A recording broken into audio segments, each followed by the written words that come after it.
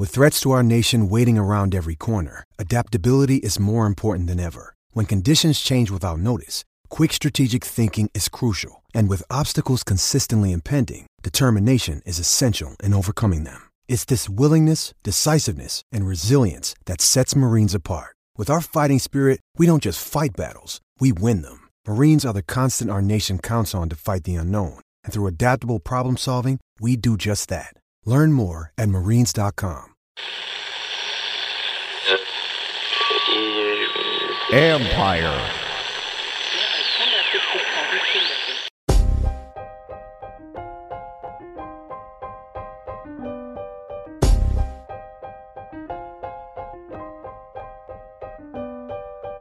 Triple Play Fantasies football show with D. Mindy, Brastradamus, Doc, and Johnny Foosball starts now.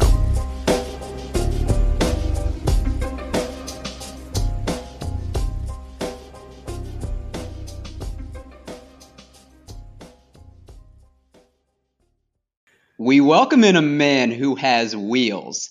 The man with a nickname for each jersey number, whether it be hashtag Young6 or Mr. 82-9. The man who kicked a home run in kickball. He might not be the most interesting man for Dos Equis, but he certainly has the most swag, as he's also an ambassador for Game Day Vodka. The founder of 89 Ways to Give Foundation. A rolling stone might gather no moss, but I gathered my crew in here to introduce DMV legend and cowboy killer Santana Moss. What's going on? What's up, fellas, man? Thanks for having me, man. Glad I was able to make it, man, because I was almost, I was like, damn, I forgot them boys, man. I kept telling you, give me a reminder. You did that, and then I almost forgot anyway, so I appreciate you, man. Hey, it's all good. It's all good. Honor. Santana, I know it's been crazy times. How are you and your family doing? Obviously we're kind of seeing the light at the end of the tunnel, this pandemic, but how's it been for everyone? It's been cool with me, honestly. I just try to pray, man. I mean, some things are kind of out of your control, and this is out of all our control, like far as control. So I just try to just pray and stay out the way, steer clear rather. A lot of folks getting the vaccine now, and I'm sitting here just contemplating when would be a good time for me to do it. I haven't ruled myself out yet, but I haven't got out there and just done it. My family, my father and my mom they got the vaccine, I think about 3 months ago, and they're good. And I just hate hearing all the hoopla about it, man. Eventually I'll get it done, but right now I'm just steering clear, Yeah. And Santana, we didn't bring you on to talk about COVID because we want to talk about your life and your journey to the NFL. And I like to start with the early years. You were born in Miami and attended Miami Carroll City Senior High School. Not only were you a star football player there, but you earned third-team All-State football honors your senior season, but you were a track star on top of that. You were a two-time state champion in the triple jump and won state title in the long jump during your junior year. And no big deal, you also set a school record in the triple jump with a leap of 14.81 meters. Yeah. But I know Brad has a question kind of about your upbringing. I did. It's kind of a two-pronged question. So Miami, it's a football factory, and recruiters are dying to get talent from that area. One, can you tell us about your craziest story from being recruited? And then two, how did Miami eventually get you to commit despite them not giving you a scholarship? I think that all links in together. Honestly, y'all, that story in itself is crazy because, track, who'd have known that track would have got me into the University of Miami? I stopped running track my sophomore year in high school because of scoliosis or whatever they said I had. I didn't pass the physical. And it wasn't something that I wanted to do. But then at the same time, it was just track. That's how I looked at it. Track was something that I did because I never considered myself as world class because there was a ton of guys that could beat me.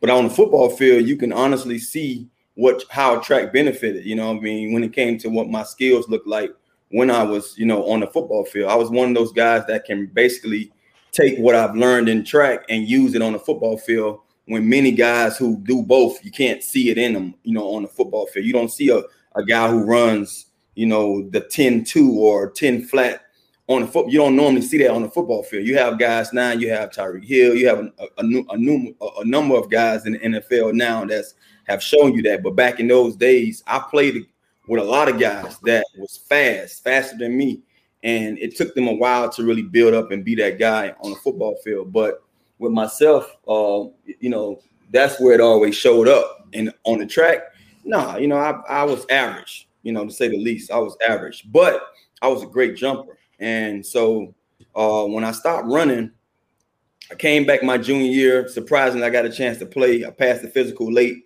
so I got a chance to play, even though I missed the whole training camp. My coach was one of those guys that if you didn't play, you didn't practice in the training camp or in 2 days, we call it, you couldn't play that season. And he knew that, hey, Tanner wasn't one of those guys who didn't want to practice. He couldn't. So I'm going to give him a chance that he have a window, 5 weeks. If you can get in shape in 5 weeks, then you could be on my team. So he gave me the opportunity.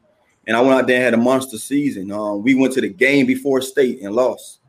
And he was the one that told me, hey, take all that energy, man, you displayed this year. I saw a lot of growth in you and your play. Now, I remind you, we're a school that don't throw the ball that much. So that particular year, he just started throwing me the ball once a game. And I'm just coming up with every catch, because if he throws it to you once, he had a rule. If he throw it to you once, you better catch it, because he might not come back to you. And I was catching everything he threw, but it was only one pass a game. So that year he was proud of me and say, look, man, take some of that energy to track. I think it would benefit you in the long run. I'm like, nah, coach. He's like, nah, I'm not really asking you to do it. I need you to go out there and do it. So, that coach he's one of those coaches that I looked up to, and every word that he ever instilled in us as a core, as a team, he meant it. And we was always one of those teams that, basically made sure that we lived up to what he wanted us to be. So I went out there and ran track, and I kind of didn't want to run. So I told myself I would just jump, and, if I have to run, I'll run a 4x1. I'm not doing nothing else. That was my way of not, being a hard head, being a knucklehead, and getting on the track coach nerves a little bit at the same time. And surprisingly, man, I won the triple jump and long jump almost every track meet, and then we get to state and I won it. I won in state championship game. And before we started the events on the track, actually, we had won the track meet. Me and another guy, Donald Heavens, he was our shot put in disc guy, also played football with me. He won a shot put in disc. I won triple and long, and we placed in third in the triple with another guy, and I believe second in the high jump. We had like 80-some points. The track meet haven't even started yet. That was all in the field events. So when our track guys got out there and ran, we had them won the track meet. So we come home with the school's first state championship ever in track, and I'm a state champion in triple and long, and now my name is ringing. Football season started, and I blow up. Surprisingly, we throwing the ball 4 or 5 times a game, and I'm the guy. Then we take that and win state in football. But long story short, what happened was, even going to my senior year, University of Miami took notice, and they wanted me for track. And I got a call from Coach Shannon. He was the recruit guy for football, that he was recruiting a lot of guys on my team, but not me. And two of the guys that grew up with me in my neighborhood, they was already playing for the University of Miami. They was linebackers, and he was actually coaching those guys, Rod Mack and Nate Webster. And they told him, look, pay attention to number 83 out there at Carol City. He's our homeboy. I know he can play here. And he was like, yeah, but they don't throw the ball, so he don't have that much film. They were like, I know, but just watch him. And he saw something in me 1 or 2 games, and he gave me a call, say, look, man, it's already said that you coming here for track, which I didn't know at the time. So I was like, track? He was like, yeah, we recruiting you for track. I hung up the phone. That was my first call, saying that I had a scholarship. And I hung up the phone. I went off to Western Michigan for a visit. I went to Eastern Michigan for a visit. I had to go to Utah, and I hadn't went to Utah or Pittsburgh yet. And after those 2 visits, I knew right then and there, boy, I prayed that Miami called me back for that track scholarship. And he called me back, knucklehead, listen, look, this is what we doing. And man, whatever you say, yeah, I'm down.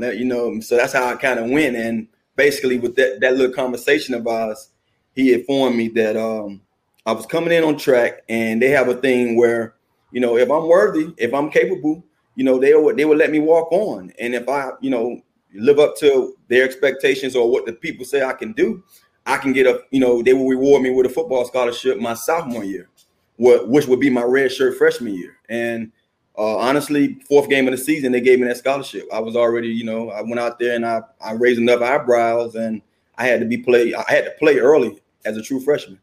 That's sorry, Eric. I was just gonna say, like, that's really a story for a lot of kids today, because they're told to specialize now. Like you have to play one sport if you got a shot to make it to the league, because they need all the film. Yeah, like that story you're telling right now is just showing, look, you just got to get eyeballs on you, show that you're an athlete, and somebody will give you a chance. Yeah, I mean, honestly, man, I look back at that situation and I'm like, man, I gave a lot. I still to this day thank so much of my football coach for just seeing the energy that I brought to the team that year, because you got to think about it.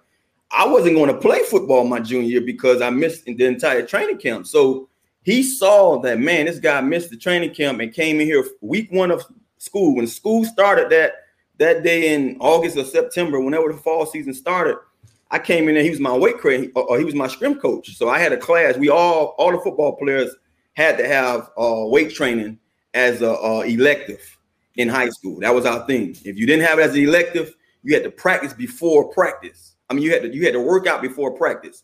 I didn't want that. So I said, hey, I'll take it as a class. So I come into his class like, look, man, I passed, but I understand your rules. He's like, no, you was my starter last year. That rule, you're exempt from that because you had a problem. You had a situation. So he saw something, man. He saw that. He set me out for 5 weeks. My first week back, I scored a touchdown. And it was just like that, man. He was like, man, yeah, this guy's ready. He's hungry. So all that built up into me, man, or built up in me and just set me off. And it's crazy. Win track state championship. We go and win football. And then my senior year in track, we didn't have the same team. We had a lot of guys missing. We go up there again.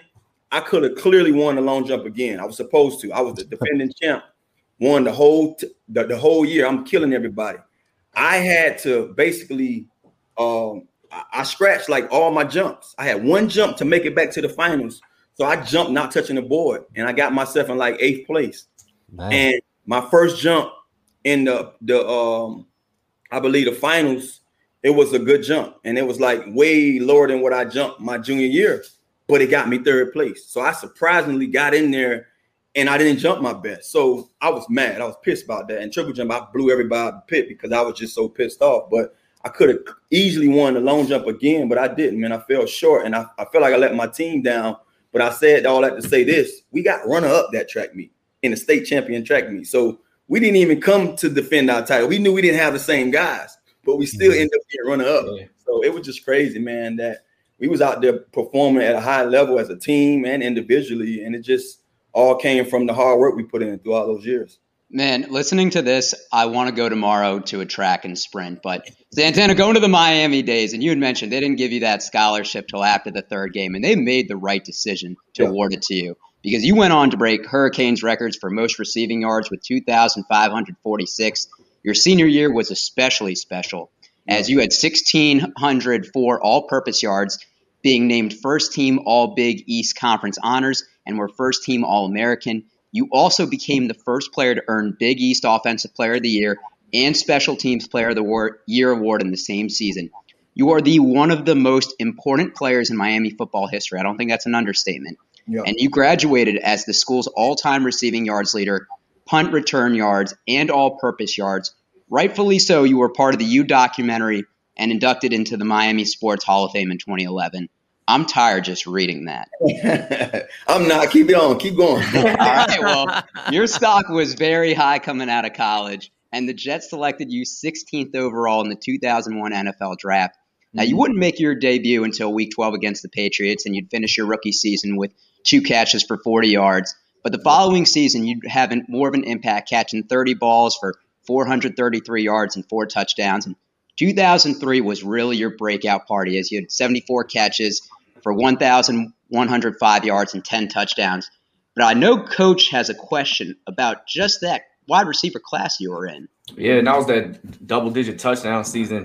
You were part of a great wide receiver class, including the likes of Reggie Wayne, Chad Johnson, Chris Chambers, Steve Smith, T.J. Hushmanzada. But it was Corn Robinson, David Terrell. And I remember being beside myself as the Redskins drafted Rod Gardner, who wasn't a scrub by any means, to pick before you. It took three seasons before DC corrected the mistake and traded Lavinius Coles to the Jets. What do you remember about draft night, and did you think you would end up in New York as a Jet? Yeah, I was pissed, honestly, man. But I'm glad that I've been that guy always not to really get besides myself ever, because the entire week I was told I was going to Washington. And I mean, when I tell you, I've talked to everybody, you know, Washington Post, every day I was getting someone from Washington calling me, asking me how it feels to be coming to Chocolate. You know, back then Chocolate City was the name. Everybody want to talk about Chocolate City. And I'm like, look, man, I'm not from Missouri, but you got to show me. I don't like to get all my hopes up high and then I have a letdown. And I'm glad I did. You know, I'm glad I had that perspective way back then as a young 20-year-old, 20. And yeah, I wasn't even 21 yet. And so when I saw the Redskins at the time, we was called the Redskins. They picked Rod Gardner at 15. I sat there and I was like, boy, I was sipping on some yak at the time, honestly. And I remember because I was, you know, that you should always been one of those things that calm me down. You know what I mean? I've always found that can keep a lot of those butterflies that we get going on as a player or as just a person, period. You know, I was sitting there sipping and I was in my mom den and I'm sitting there like, man, I'm glad I didn't get my britches up in a bunch. But surprisingly, when he got selected, that phone rung. And I'm like, damn, like they just picked Rod, so why I'm getting a call? But that was the Jets moved up to 16 to get me. And it was crazy because I had told me and a friend told me I was going to New York when I was a senior in college. My senior year, before we even started that season, we had the Big East seniors captain breakfast in New York, in Manhattan. So all the Big East captains would go to Manhattan and we'd sit there talk about the upcoming season. And I was the only one that was complaining from our team the whole time about how dreary it was, cold and wet. Yeah. And I'm like, man, this city is, you know, I mean, don't get me wrong. Once I got to New York, I had found a different love for it. But at the time, being young, growing up in Miami all your life, all I know is palm trees and beaches. So, you know, when I saw buildings and cold and all those people, I was kind of like, you know, thrown off a little bit. But, you know, you hear so much about New York and the big city. And I don't think that was just something that was appealing to me. So, I know I shared this story before about not wanting to come to New York, but once I got there, I realized, you know, the significance of, you know, playing in New York and just, you know, being a star up there can be, you know, pivotal for my career. And, you know, we talk about my early years. It's crazy. We didn't mention that, you know, after that first year, I was hurt the entire year. I hurt my meniscus. So I got I repaired it instead of just getting it carved out. And I'm glad I did because they was pissed about that. But that second year, the next year, I was the first team All-Pro as a punt returner. I led the league in punt return touchdowns, and I was snubbed for the Pro Bowl after having that rookie season of not doing much. So if you look at it, we just mentioned that my breakout season, my third year as a receiver, it was back-to-back years where I was a Pro Bowl alternate for a punt return. My second year, I really call that my first year playing, and my second year really playing, but my first year starting in 2003. I was an alternate again as a receiver for the Pro Bowl. So I look back at that quick 4 years and I'm like, man, I did some great things up there in a short span of time, knowing where I came from, basically how I got to that point. A lot of people don't look at it like that. And I you know, I'm not a guy that's going to call somebody and say, hey, man, look up this and tell me, give me more credit for that. No, I'm not that guy to do it. But I just hear so many people get, you know, big ups for how they, you know, their careers was. And I'm like, here I am. I went through the fire and back, you know what I mean? And was able to make it out unscathed and put up big numbers. And I don't get those recognitions or get those big ups that I see a lot of other guys get. So and being a little guy as a wide receiver, you just get underrated to begin with. I really think that's why maybe the Redskins at the end of the day were like, oh, Rod Gardner's this bigger guy, and we're just gonna go with him. But yeah little guys and wide receivers. Dan Snyder wanted me. That was the story. Every year leading up to the draft, I would hear somebody come from, you know, the Redskins at the time, and they would tell me like, you know, Marty Schottenheimer and Dan Snyder had a big feud draft day about me. Dan wanted me, and Schottenheimer said he wanted a big receiver. So, you know, Rod Gardner was a gangster. I love Rod, man. Rod was playing at Clemson, you know, and Rod actually did his thing with the Redskins. When I got there, Coach Gibbs told me it was going to be me and Rod Gardner, but Rod didn't come back. So, you know, he didn't want to be there. And surprisingly, man, you know, everything panned out well for me. Now, I didn't get a chance to see those playoff appearances like I would have liked, but I can't be mad about my career. I wish I had a couple more attempts here and there, but man, look, you know, I was one of those guys, man. Whatever you gave me, I tried to make the most of, and I think I did so, you know. Yeah, and Dan Snyder got his wish because after your fourth season with the Jets, you were traded to the Washington Skins at that time, which would set you up for the best statistical years of your career. And Santana, I know you're a believer in things that happen for a reason. And as soon as you went to Washington, you made Vinny Serrato look smart, which is probably one of the few occasions, as you caught 84 balls for 1,483 yards and 9 touchdowns and earning your Pro Bowl that first season that you deserved. And you'd play a loyal 10 years for the team, which I don't think we see a lot anymore, having 3 1,000-yard seasons, finishing third all-time receptions in the team history, and winning the hearts of tens of thousands of fans. Now, there is one game that you know we have to ask about, and I know Brad wants to ask this. Well, so it's another two-parter question. I don't know if it's the game that you want to hear about, but so first, I'm curious, you know, what are some things that the NFL players deal with just to get on that field? You know, when we wake up and we're nerds and we love to do our fantasy football, you know, fantasy lineups, and we see a guy with a questionable tag and we look back at the history, you know, do they normally play with questionable, or how do they do when they're playing kind of hurt? It's just kind of it's a letter to us, but you guys are real people. You're going through real stuff, like you're playing through broken, but like, what do you guys have to do to get out on that field that fans don't really know about? That's my first question. Then the second question that kind of ties into it. I need to hear the Henny game story, man, with you and Clinton Portis. Yeah. I mean, honestly, man, folks fail to realize, especially coming from where I came from when it came to missing that almost my whole first year in New York. I mean, I told myself, I basically made a pact with myself, like, look, man, if I can play, if it's like 80% of me, if it's 75% of me, I'm going to go out there and go. You know, I play with less. I play at 50%. You know what I mean? So after hurting my knee early in my career, I never wanted to be sitting on the sideline and watching my team go to work when I know I can do something. Like, I don't have to be the star. And I never really carried that. You know, I always wanted to be one of the guys that will help us, you know, do my part to help the team win.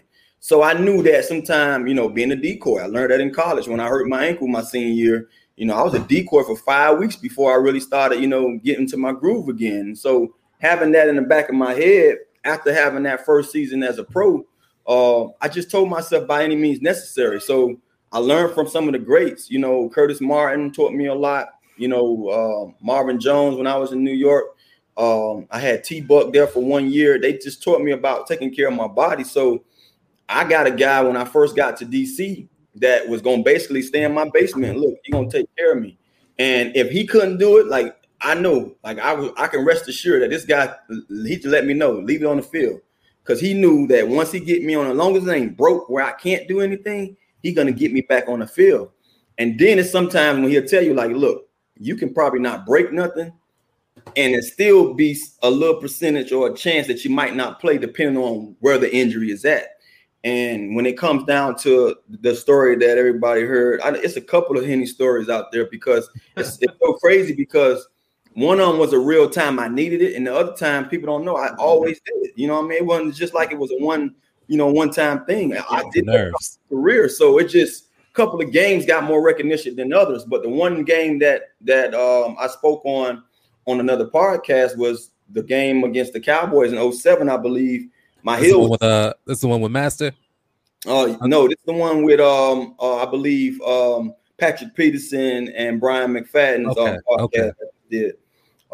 Yeah, and same with Master too. Also, yeah, you're right. I talked about it on his podcast also.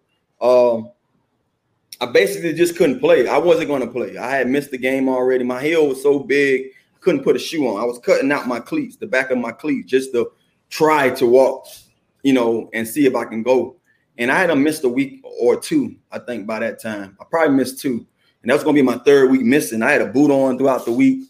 So, you know, folks don't know, man. We go through all that stuff. And just know I'm sitting home, and it sucks to be in season and not playing. You know, no one wants to be hurt. I know some guys love it. myself, nah, I don't feel like I'm doing my due. I don't feel like I deserve that check at the end of the day. You know, if I'm not playing, I'm not going to tell you can keep my check, but that's how I feel. Like when I got that check, I didn't feel good about, you know, not being able to go out there and lay it on the line with my team. So just, you know, Dan came and gave me a holler and was like, look, man, you know, can you give it a shot? And just all I needed, you know, sometimes you need that push. And I told him, if that's what you want from me, you know, I got some remedies that I can, you know, cook up. And you took a little literal shot. Yeah, we gonna go out there and see if we can do it. And it happened, man. I mean, I won't advise, like I said before, I won't advise nobody to do it because I was just another person. But I laugh about it a lot because I look back on it and I'm like, that's some of the things that we shouldn't get praised for it because it's not safe, you can say, when it comes to some of the things that we do. But if I'm a person that's on a team and a guy and I hear that story and I know that guy and I'm watching this guy's body of work throughout the years and I'm wondering why he went about his business, then I gotta give him a little more, you know what I mean, than what I gave him before. Because look, a lot of guys checking out. A lot of guys like, man, screw it, I'm straight, man. They ain't finna mess up my league, or they ain't finna have me out here playing for nothing. You know what I'm saying? So, but that was just the guy in me. It wasn't fun feeling like I felt. But look, if I can get out there and give it my all, because I was going to probably play anyway. And I'd rather play with no pain than having something in the back of my head saying that I can't be myself. So Santana, I don't like Henny. And please don't hate me and block me or anything like that. So what's a good backup for someone that may not be a dark liquor guy like myself? What's your go-to? Tito's now. Tito's has been my favorite now because, you know, Henny was that thing that I did when I played a lot, and I didn't know at the time that dark liquor period put weight on you. So due to the fact that I'm not, you know, that deep into my nutritional intake, but I am at the same time. One of the things I knew about Tito's, it was gluten-free, I believe, and I don't chase a lot no more. So normally those fruit drinks and stuff that you chase your liquor with is what give you that added sugar that puts the weight on you. So I stopped doing all that. I stopped intaking dark liquor, and now I just stick to Tito's. Tito's does it right for me because now I don't have to be that tanner no more on the field. Man, no free ads though. We can't be giving Tito's. No, there is one free ad. You know what? We need to give him all ass, and I need to give him a ring too. There's one more free ad we're gonna give on here. Have you tried Hugh Jackson's tequila, Graham Leenda? Not a tequila guy, man. I'm sorry, man. I probably would try it if someone would say, hey, just take a shot. But that's the only time I ever have tequila. Like if someone would say, man, take this, you know, and they probably have to get me to do it because I'm always turning tequila down. Like I can't stand the taste of it.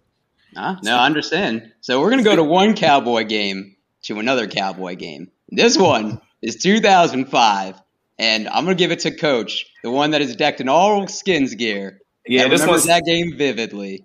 This one speaks to my soul, and we're talking a little drinking here.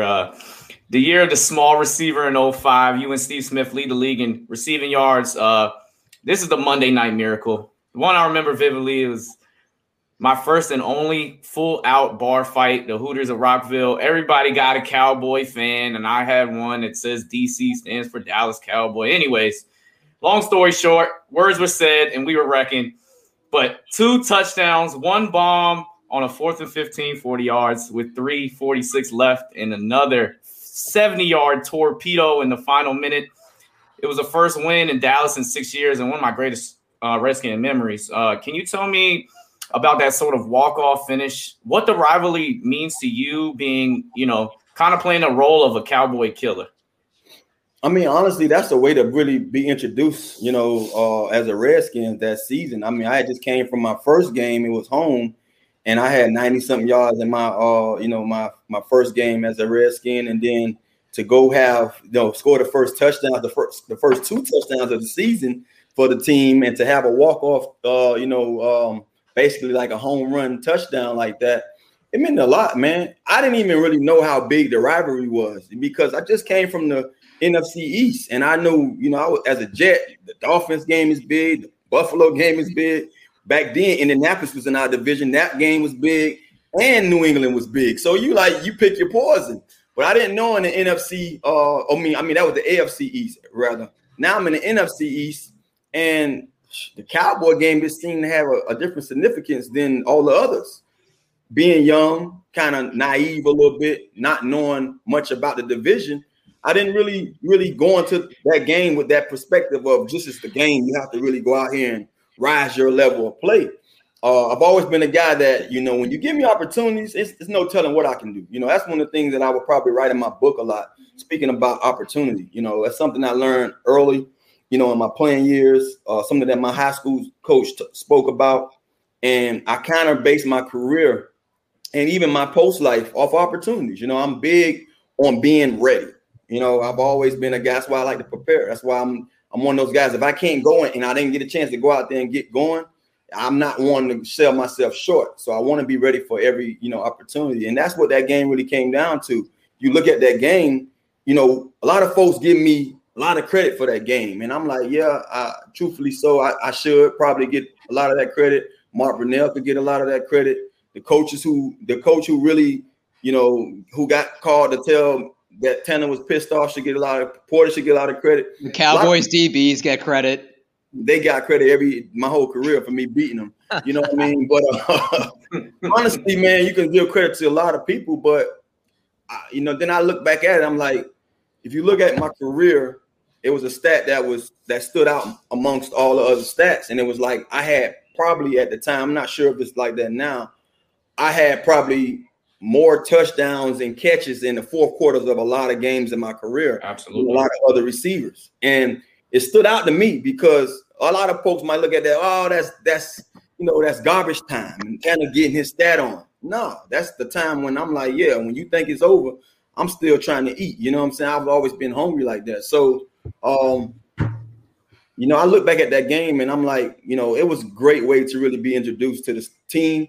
And now they know. I mean, this guy back-to-back weeks gave us, he gave him a little something in week 1 and week 2. He let him know, hey, this is going to be me all year long. And, basically throughout my career, if you give me opportunities, and that's what that season was, man. That season was magical because now the coaching staff was like, man, we're going to throw this stuff out. All this crap we got in the playbook, let's throw it out. Santana can run everything. They were basically drawing up stuff weekly to tell me, hey, well, I saw this team that played the team that we got run this play. We don't have that in our game plan, but can you run this play? Put it in there, coach. I can do it. And that's how that season was. And then I hate to talk about that season because I look back at it and I'm like, man, we changed the offense the next year and started me from having the success that I think I could have had throughout my whole career because now we're trying to run a base offense when, my skill set didn't really put me in the base offense. You could just use me, like put me in the backfield, line me up in the slot, bring me tight, bring me in motion. You do a lot of stuff. And I see a lot of guys now with my body type and my skill set that's getting used that way. But unfortunately, the teams that I played on, wasn't up to speed on that then. Yeah, and Santana, you wrapped up your career in 2014, but there's a lot of other things you've been getting into. Several television commercials. There was one in particular I want to bring up. Do you remember the Eastern Motors commercials? Yeah, I remember those Eastern Motors days because I honestly didn't know what we was doing, but I knew that at the end of it, I had a nice car to drive around for a couple of years. So, I was going to do it regardless. Could we get, for the first time ever on a podcast, Santana Moss singing the commercial? No, not at all. I'm not getting paid for it, so no. Oh yeah, no free ads, man. That's no free ads. Oh, man. That's fair enough. Santana, probably the only thing we have in common is that we're handsome and we both have an MBA. I pursued mine for career advancement opportunities, but you were already established when you went back to school. What made you want to get it? Well, you know how like when something is meant, we spoke about it a little earlier. I had kind of like probably 4 years prior to being asked. I was like, man, I want to go back to school, but I need a reason. I need something that's saying like, this is the reason why you should go back. I had got my undergrad, so I was kind of cool with that. I was sitting like, man, I graduated before I even got to the league, made my mom proud twice, graduated and got drafted. So, why should I go back? Give me that reason. Then out of nowhere, them last 4 seasons, I was playing mostly in the slot. And my last year, I really feel like, I didn't get a chance to really showcase still that, I had still stuff left, you know what I mean? And, that was like a bummer to me a little bit because I could have easily got 2 or 3 more years out of my career. But like I said before, when sometimes things are meant, it just happens. You can't really question. And so my agents being, who they were always, they always gave good advice. And Jason and Drew Rosenhaus gave me a text like, hey, bud, University of Miami has this program for athletes and entertainers to get their master's in business. And I think it'd be something good for you to put yourself into during the off season, just in case. We don't know. You're a free agent, and this is your second time being a free agent. I think the first time I signed right back with the team. And so he's like, this is just, and now you're much older. And then depending on how that season was, who knows how long it takes for you to get picked up. So I understood. And I'm like, let me give it a little thought and I'll let you know. And I kind of like prayed on it at night, went to sleep, woke up, I'm like, bro, this is an opportunity in a lifetime. Take it. You never know what you can get out of this. And I had already been, dabbing a little bit here and there into the business world with some of the little, the investments I was into that I didn't know crap about, but I'm out there, knee deep in them. So I thought it'd be good. And I said, yeah, you know what, I'm going to do it. And it was actually probably the best thing I could do for my career because now here I am, first year out of the game that I played for 14 years, and I'm lost, man. I'm really a fish out of water. Like, I don't know what.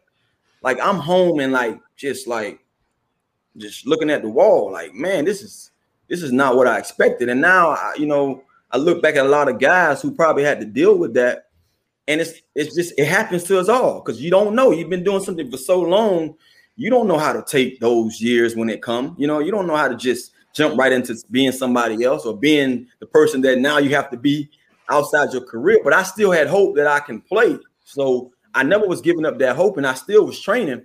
But I think it was best for me to have something else going on. And school was the best thing for me because now my mind deep into studying every day. And it was hard. It wasn't easy at all. So just knowing how hard it was, it gave me a chance to escape from the thought of playing to now I want to graduate. And as those weeks padded up and added on, I kind of just said to myself, watching the league, how things go, listening to my agents, how they gave me phone calls here and there,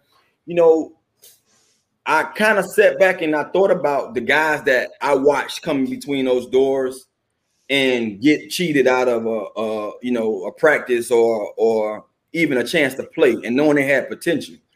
And I'm saying to myself, now I see guys all the time. For 14 years, I've watched guys come in that I can play with that should be playing.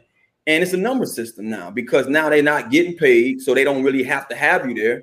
When they got some money in you, they're going to get it all out of you. When you're a guy that's floating around, it's a number system. If you can, be on the team and they can, sneak you in there without having to worry about, paying somebody else, or if somebody got hurt, then you're good. But if the first time someone gets hurt, you the casualty. You're going to be the guy that had to take the fall because now we have to move somebody to bring somebody in for that slot, and you're the only guy that's around that we really don't have no money in. So I didn't want to be him.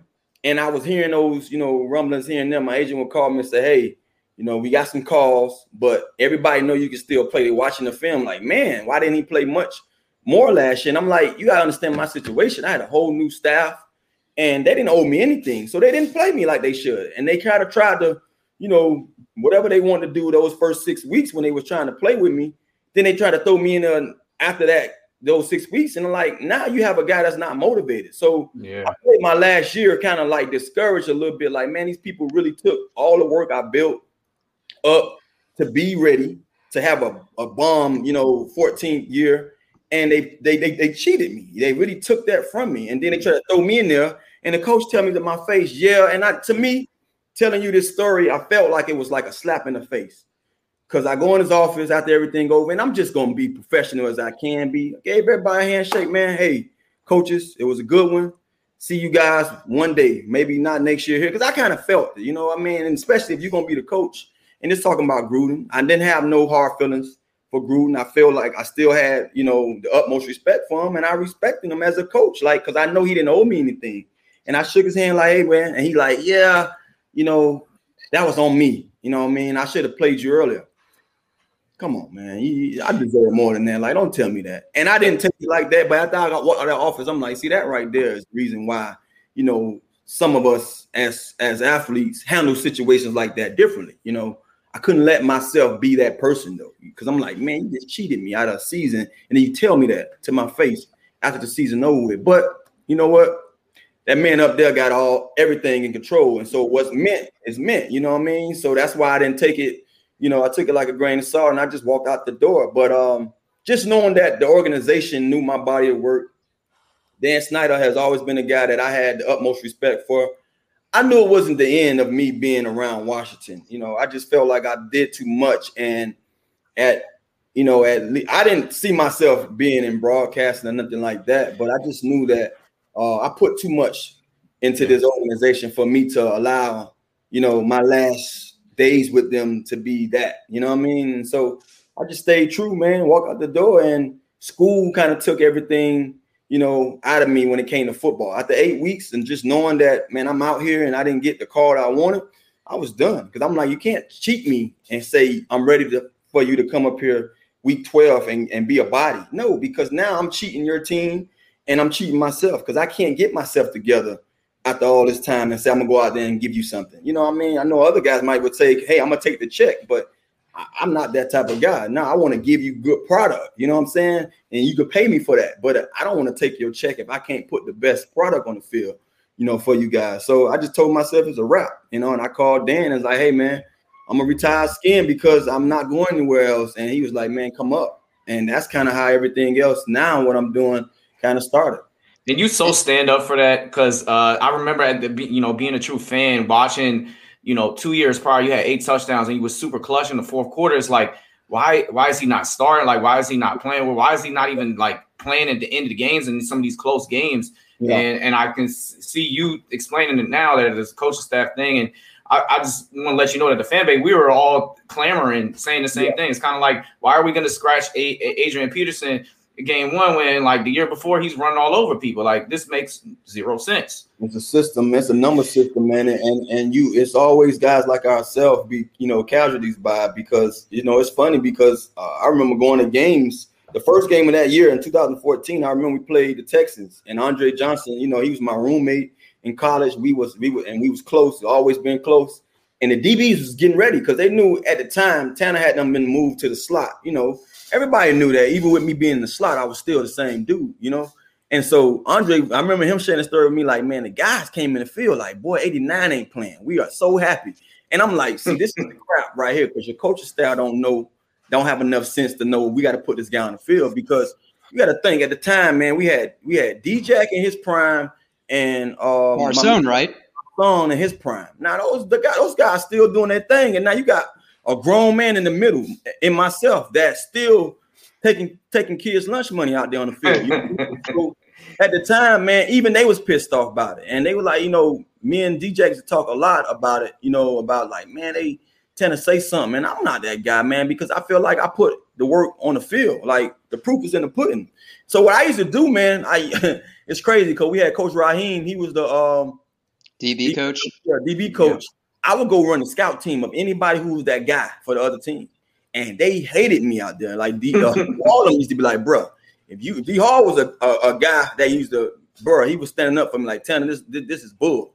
Like, you need to be playing, bro. You giving us hell in scout practice. I'm like, I'm doing this for a reason, because one, they ain't gonna cheat me out of my reps. I got to get out here and practice. They told me to go take a knee. I'm a veteran. You deserve a break. Nah, you giving me a break Sunday, I might as well work throughout the week. You know what I'm saying? So let me go out here and eat and get my guys ready. So I was out there taking advantage of the opportunity just to run the scout team, knowing that I'm going to give myself a chance to be the guy. So when you throwing the ball to me, this is what I can do to somebody else's DBs. And when they needed that, they knew I could do that. But it was just one of those things, man. They got to weed you out some kind of way. And that was the way of getting me out of there, We're talking to Santana Moss, the ultimate professional. And I has me running through a wall right now, man. Let's go. Yeah, it makes me want to just stay at my job the rest of my life.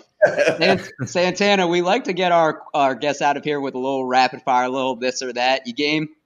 Yeah, I'm game always. All right. You probably have not heard some of these questions, so just be prepared. I know you are.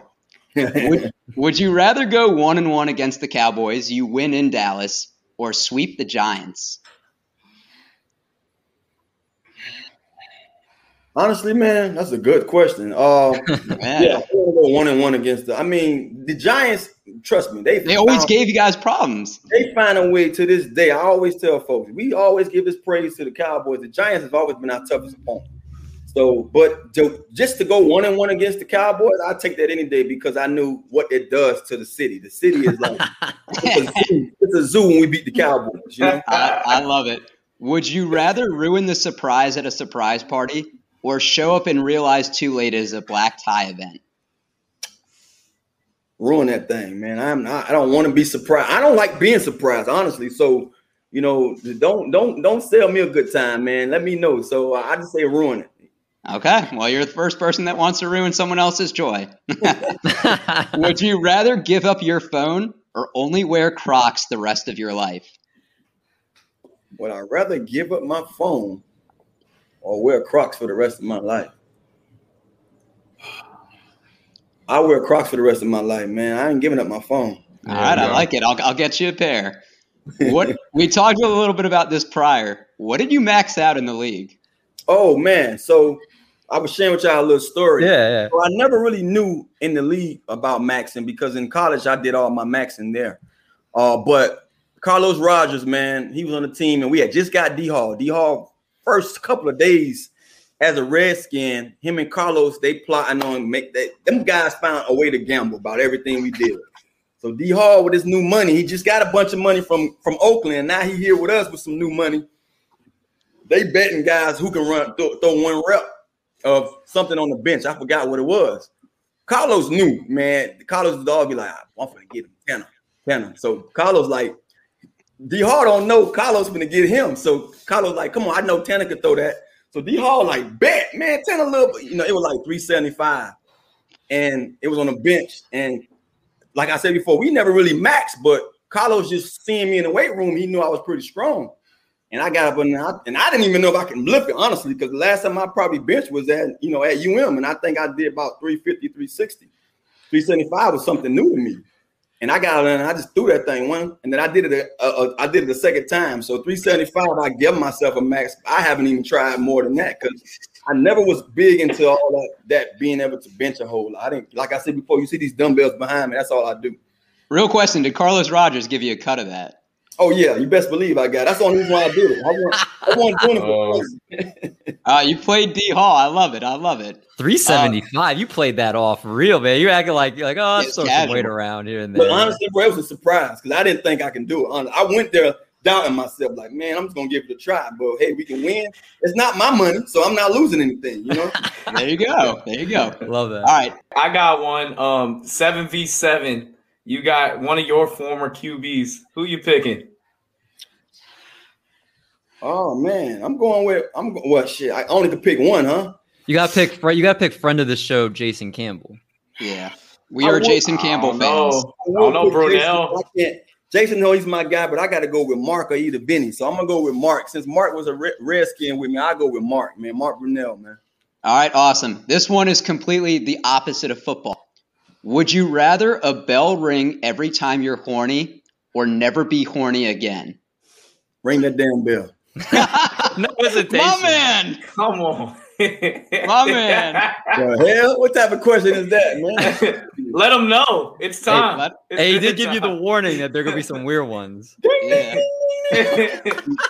Ring that damn bell. You already know what time it is. Light the candle. We got a few left here. Would you rather sleep on the floor, no blankets or pillows for 1 year, or for 1 year, every shower you take has to be cold? Hell no. I'm going to sleep on that floor. But couldn't you just take a quick shower and just be done? No, not in no cold water, man. That is impossible, man. You ever had one of those things going on in your house where just something's going on and the water pressure is not giving you and that'd be the worst bath ever. You could barely get in there and be comfortable, man. Especially if you up there in the cold, you can't take a cold shower in the cold. So I sleep on that floor any day.